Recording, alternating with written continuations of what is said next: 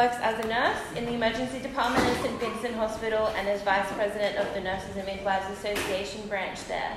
He'll be speaking about the struggle with wages, the disgusting staff-to-patient ratios, and the nurses' recent strike actions, which is,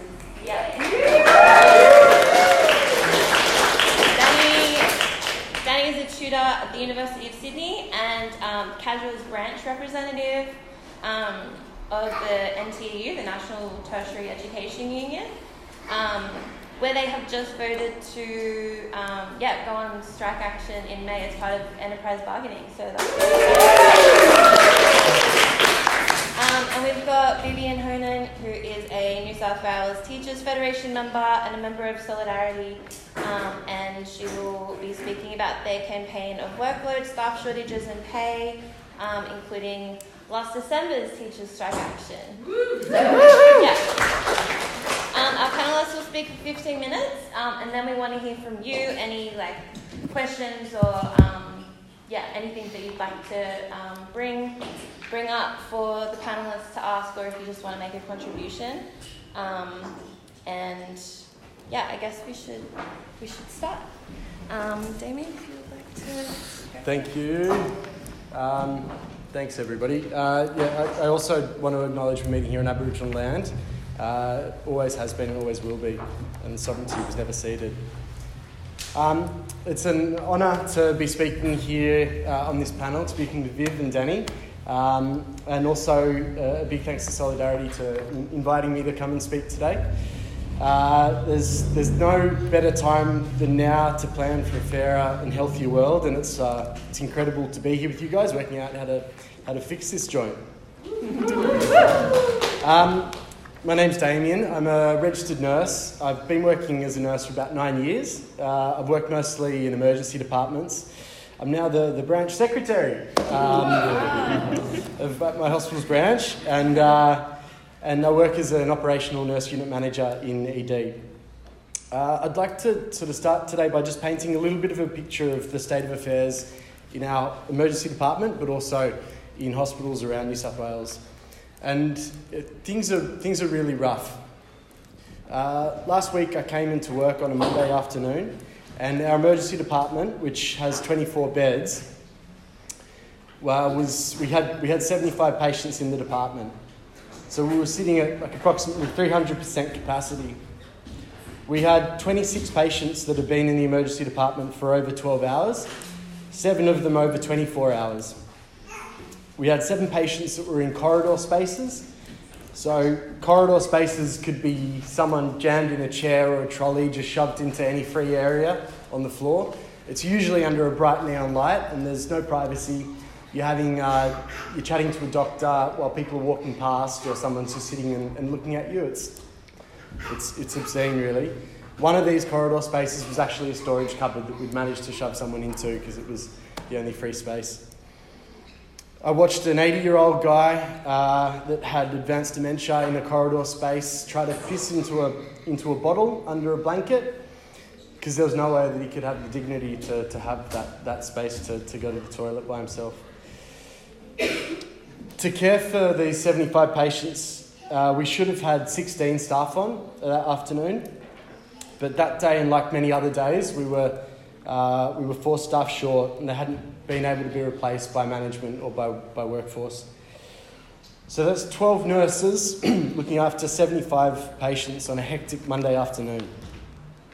And it feels like the walls are falling down.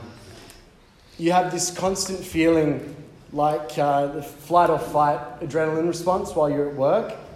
You feel manic, you're rushing around, and you never feel like you're in control. It's a mad rush between one procedure that's overdue to another procedure that's overdue, and your body screams out at you to slow down, to take a deep breath, but there just isn't any time for that. And this isn't an abnormal situation. This is unfortunately a very regular scene, and this has been going on for a long time. I regularly see nurses crying, running off the floor to hide their tears from their patients. On any given shift, you'll have up to as many as 6 staff doing overtime to cover the shortfalls, and often those overtimes are asked of staff by their managers. People don't want to do it, but you feel such a debt to your colleagues and to the patients that you stick around and take on an 18-hour shift in that place. After 8 hours, you're wrecked and defeated, but 18 hours, you want to crawl up into a ball at the bottom of a stiff drink or on the couch watching shitty TV, and it's incredibly unhealthy. Staff are missing breaks. Staff regularly are not getting their dinner breaks and are not getting off the floor at all in an 8-hour period of time. And they're usually just too exhausted to let anyone know about it. And it's not just the nurses that are suffering. Patient care is being missed. Your parents, your grandparents, my grandparents, if they're coming to hospital, they're often made to sit in drenched pads, dirty clothes, because staff simply do not have the time or capacity to check on them. We've had a massive increase in patients falling over and injuring themselves because no one's able to attend their call bells. We have patients presenting with cardiac sounding chest pain that really should be immediately into a bed and on a monitor, and they're being made to wait hours in unmonitored waiting rooms because there's no safe areas to put them in. We're effectively gambling that we just hope that they're not going to be having a heart attack, but they often are. We've had COVID patients dying by themselves with no one sitting there to hold their hand or to be with them in their last moments because staff are just too stretched. And one of the things that rang out at the last strikes for me was listening to countless stories of nurses saying they'd made promises to their patients to be with them, but they couldn't be there for them at their last moments. And all of this breaks our hearts as nurses because it's just fucking unacceptable. But this unacceptable situation has become the norm. We have ambulances stacked up in the ambulance bay having to wait upwards of 3 hours to offload, overflowing waiting rooms, and a constant pressure from hospital executives to keep delivering the same model of care with fewer and fewer resources.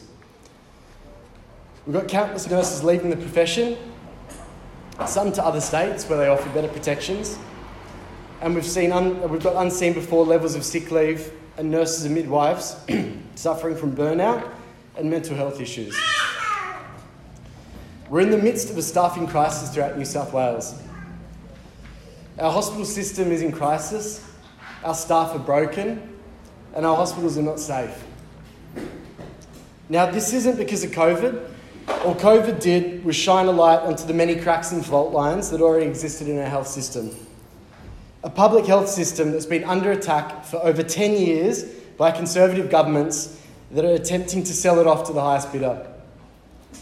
A Liberal government that has ignored cries from staff that are shouting that we are not safe. A Liberal government that midway through the biggest crisis we've dealt with in New South Wales decides to cut the pay of nurses, midwives, paramedics. It's shameful. Same Liberal government that tells us we're heroes while stabbing us in the back. So why is this all happening? Because there has been an absolute failure by these neoliberal corporate thugs disguising themselves as politicians to fund our health system. Over 10 years of cuts to our public sector and its workers. While our country's getting sicker, these jokers in Parliament are continuing to give themselves executive bonuses. But enough is enough. Enough is enough. Nurses and midwives are fed up, we're fired up, and we've found our voice. We're sick of the hypocrisy. We're sick of being told we're healthcare heroes while getting a pay cut, and the government turning a blind eye to the dire situations in our hospitals. They've got no respect for nurses or midwives, and therefore no respect to our public health system and those who care for it. The workers have realised that if we wait expecting this government to give us anything, we'll be waiting a long time and we'll come back empty-handed. This Liberal Party doesn't want to fix any of this because they're the ones who have created this catastrophe. It's up to us to fight for a healthier system. The last couple of months, nurses and midwives, I'm sure you've all seen, have mobilised via their hospital branches and have voted unanimously to take to the streets in industrial action.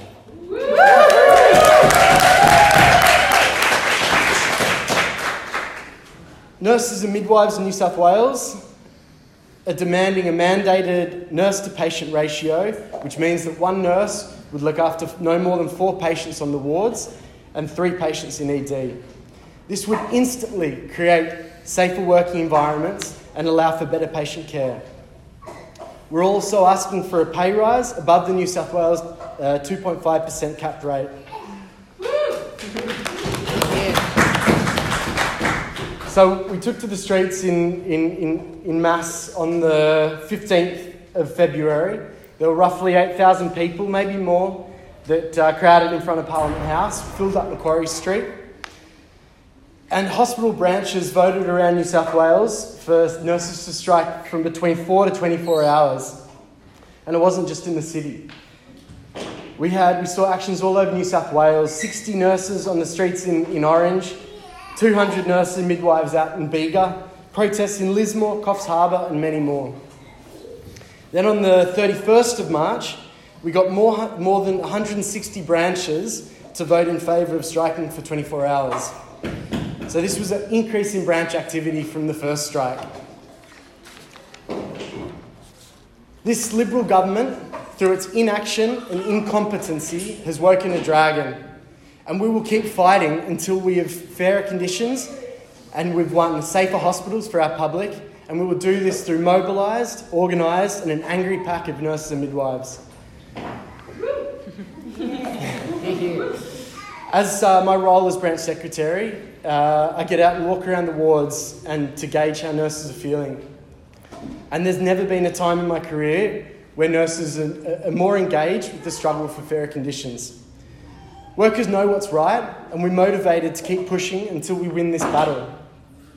The shouts on the streets from nurses and midwives at the last rally was that we will keep coming back until we have won this. And it feels like we have the broader community support on this journey, which has been amazing.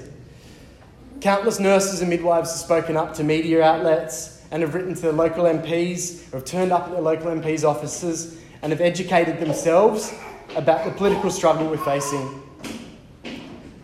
But there's still a lot more that needs to be done. Our last strike brought the Premier and the Health Minister into a meeting with the union officials, and they acknowledged that they were thinking about measures to improve staffing. We do not need their thoughts. I fucking wouldn't want to look at their thoughts. We need action. And we will not get any solid changes. Until we get any solid changes, there's no way we're taking our foot off the pedal. This neoliberal government, led by Dom Perrottet, will not roll over easy when it comes to funding our public health system and its workers. And we need to keep building our solidarity with our comrades throughout the public sector, especially HSU and the paramedics. So instead of just having the nurses and midwives striking by themselves, or HSU striking with the paramedics, we can coordinate a series of health strikes of all healthcare workers to give an amazing show of strength. And that's how we're going to need to go forward here. But it's been an incredible campaign to work on. I've never felt prouder to be a nurse. I'm looking forward to the next steps and the next opportunity to stand with a sea of scrubs shouting through the walls of Parliament House. So.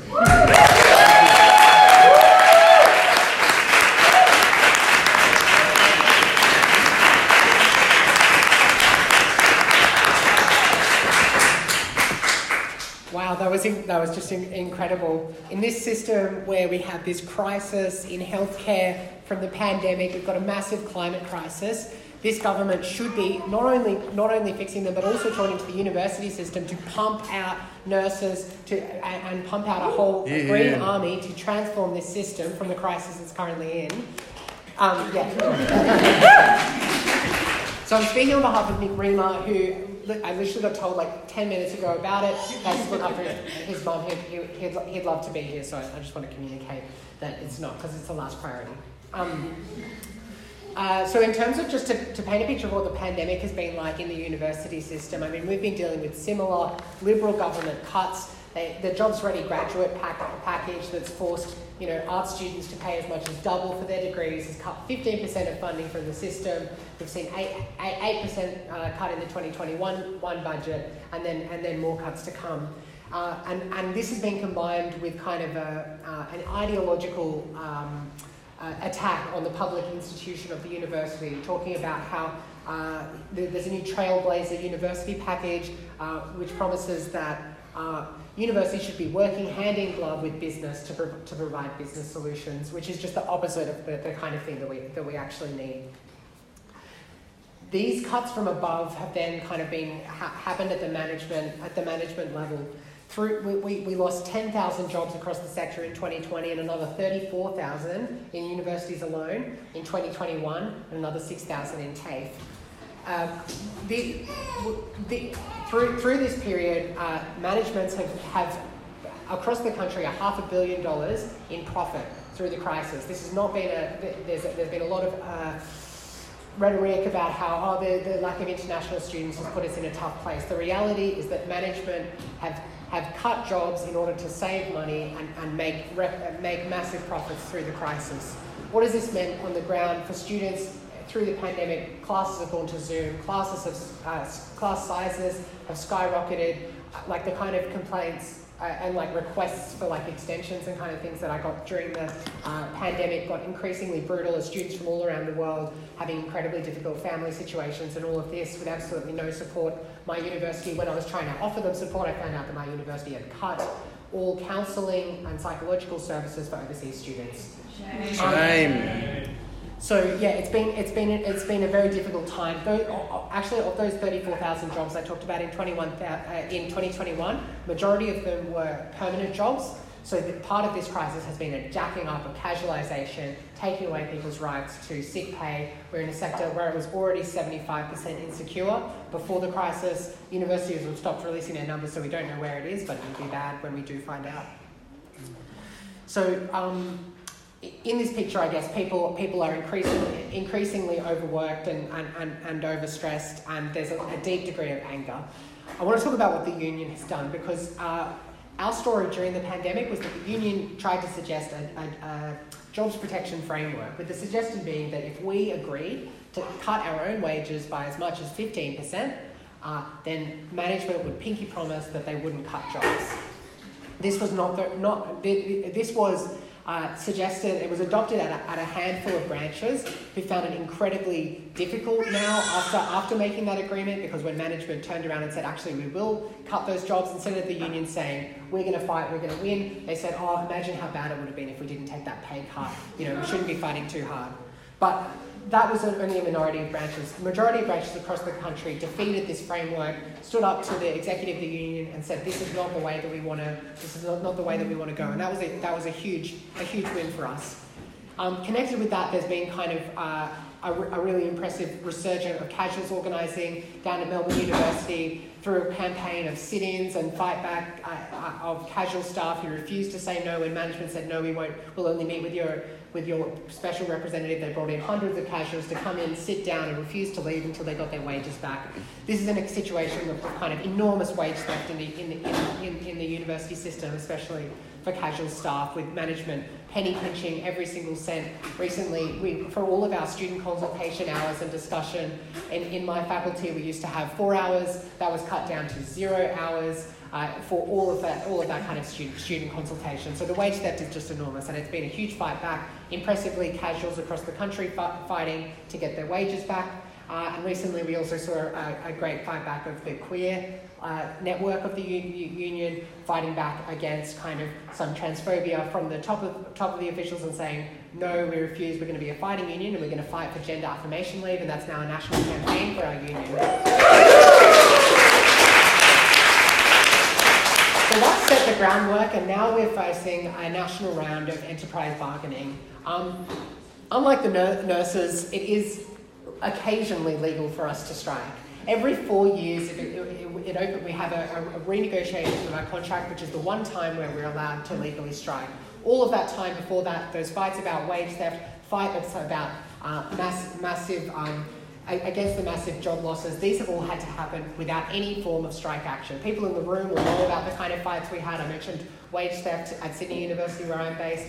We fought back the arts faculty cuts. We got no permanent job cuts. We saved theatre and performance studies. We saved the studies in religion, which management were trying to cut. And we also fought back the cuts to the medical faculty, where they were trying to cut permanent jobs in the middle of the pandemic. But you had to do all of that with absolutely no use of strikes. And so after this kind of long struggle, we finally got our first opportunity to take strike action. What are we fighting for? We're fighting against the kind of the attacks on workloads. We're fighting against the attempt by management to basically force academics to do teaching-only positions, to say that it's important that the people who are teaching at the tertiary education level have a chance to be researchers and teachers at the same time. Students should be getting the forefront of education and not just the same old recycled texts again and again. We're fighting back against casualisation. As I mentioned, at my university, we've got 74% of people on insecure contracts. We're fighting for hundreds of permanent, proper academic jobs with a priority entry for casuals. We're fighting for sick pay for casuals and to increase our wages, increase our casual loading, basically to punish the university into hiring proper, permanent jobs. As I mentioned, we're fighting on a bunch of social issues. We're fighting against racism. We're trying to force our university to employ First Nations people, trying to give them cultural safety leave, trying to fight for a whole number of anti-sexist issues. For example, I mentioned gender affirmation leave, paid parental leave for casuals, and equal superannuation payments for casuals to end the sexist super gap. And finally, we're fighting for a fair pay rise in a time when prices are absolutely skyrocketing thanks to war in Ukraine, to just try and keep up with the cost of living for ordinary casuals who are trying to meet rent in a city like Sydney. So that's what we want to fight for. We've been unable to strike. In order to get to the point of striking, we went through the process of a protected action ballot, where we had to send an anonymous secret ballot to all of our every single member, and get them to promise that they would, to see if they would agree to every single form of strike action. We managed, you had to get more than 50% of people to reply to the ballot, and then more than 50% of those people to say yes. It's only after doing that for a very short period of time it becomes legal for us to take strike action. We managed to get that ballot out to our almost 2,000 members with an 80% response rate, and 93% of them said, we want to strike for 24 hours.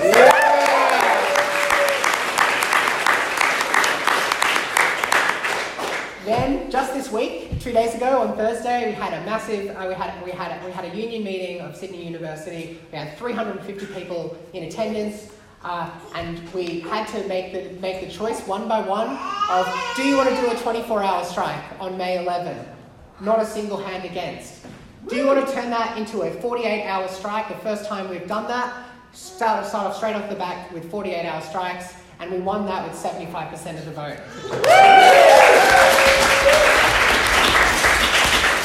And then we said, if management don't come back the next week with a serious commitment on any of those things, we're going to strike again 2 weeks later.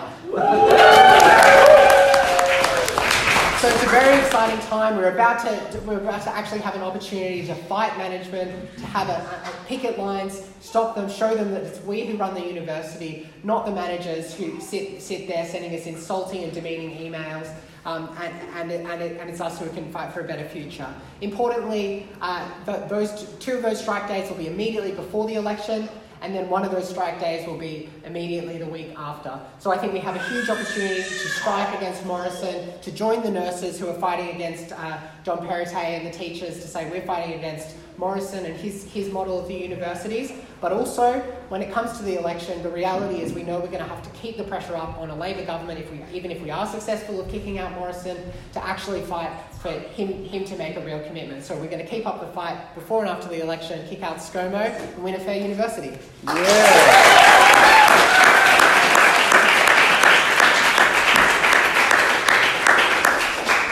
Thanks, everyone. As I said, I'm an activist with the Teachers Federation. I'm a delegate at the high school I work at, as well as a council member to the Teachers Federation Council, a Solidarity member. I want to briefly outline the current situation for the union movement today, as well as talking about the strategy going forward. So the current context, we're coming out of the lockdowns that, where, as Damien said, there was 2 years of cheering on the frontline workers, saying we're all in this together, you're heroes. Very quickly, reality has come back and suddenly it's pay cuts. The Federal Minister for Education was in the paper a few weeks ago saying that public school teachers are duds, that we're responsible for the terrible test results and so on. But the difference and the reality has really been exposed further in New South Wales by a series of public sector strikes. The teachers went out for the first time in a decade at the end of last year. We're fighting for a 5 to 7.5% pay rise, which would break the pay cap, as well as 2 hours extra planning time per week. The nurses have been out, as we heard about, the healthcare workers covered by the HSU, the buses, the train drivers, it's happening. And it's a welcome thing after a long period of inaction by many of these unions. And it's in part reflective of how bad conditions have gotten. We've heard about what it's like in the hospitals. It's very similar in the schools. You go in there, the classes are being collapsed, they can't find teachers anywhere. And there's just this feeling people are constantly asking, when are we going out? When is the strike happening? But the big uniting factor across these sectors has been wages. Even before inflation began to climb rapidly, we were seeing wage stagnation. Now the forecast is for inflation to hit 4.25% this financial year, while wages are only predicted to grow by 2.75%. So a huge wage cut. If you look at the graphs for corporate profits, the corporate profits continue to go upwards, and that trend, while our wages have not gone up the same amount. And it's really exciting that these strikes are happening despite the draconian laws that we have in this country, some of the worst industrial relations laws in the world. So, as Dani said, in many sectors, strike action is only legally allowed during bargaining periods every few years. You have to go through this whole process of balloting and so on. And it's worth pointing out that many of these constraints were introduced by the Keating government, a Labor government, in the early 1990s. In the New South Wales public sector, we're on the award system rather than the enterprise bargaining agreements, so we don't even have this limited right to strike.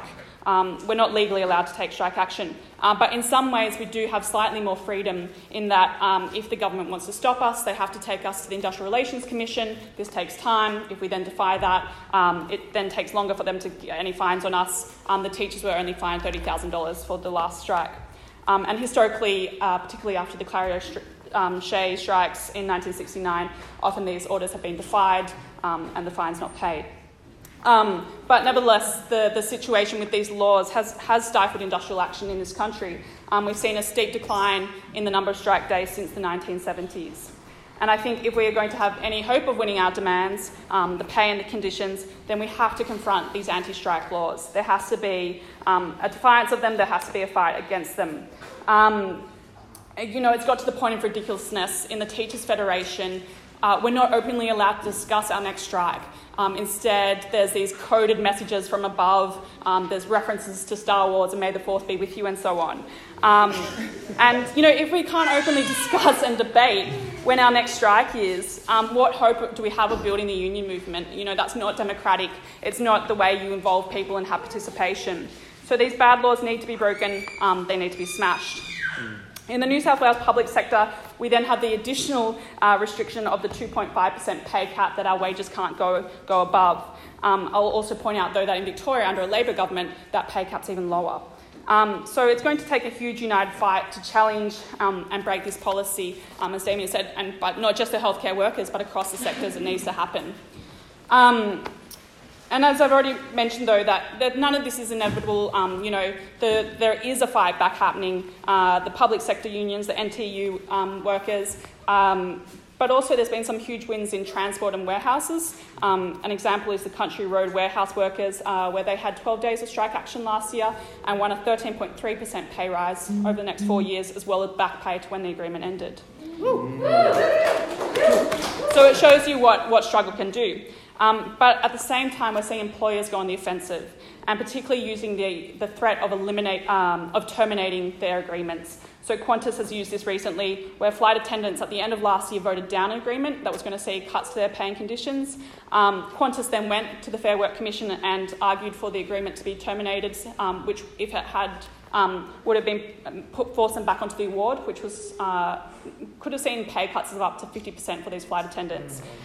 So not surprisingly, the flight attendants then re-voted on that agreement that had been previously put to them, voted it up to see them, in a worse position. And this has also been used by Patrick's down at the docks, and we're seeing it in other companies. So this is the context. What are we doing about it? What is the strategy to fight it? And I think we've got to say, we can't just leave it up to the union leadership. We can't think that there's this grand strategy in place and that everything's sorted. Unfortunately, the union bureaucracy plays a particular role. As well-meaning as they often are, they're in negotiations with the bosses constantly, feeling the pressure. The bosses saying, no, you can't have that, no, you can't have that. While they may have been teachers and nurses at one point, they're no longer in that classroom. They no longer have the 5-period day at school with the kid throwing chairs that's then followed by parent-teacher interviews for 3 hours unpaid. They don't have that sense of urgency and desperation to fight this situation.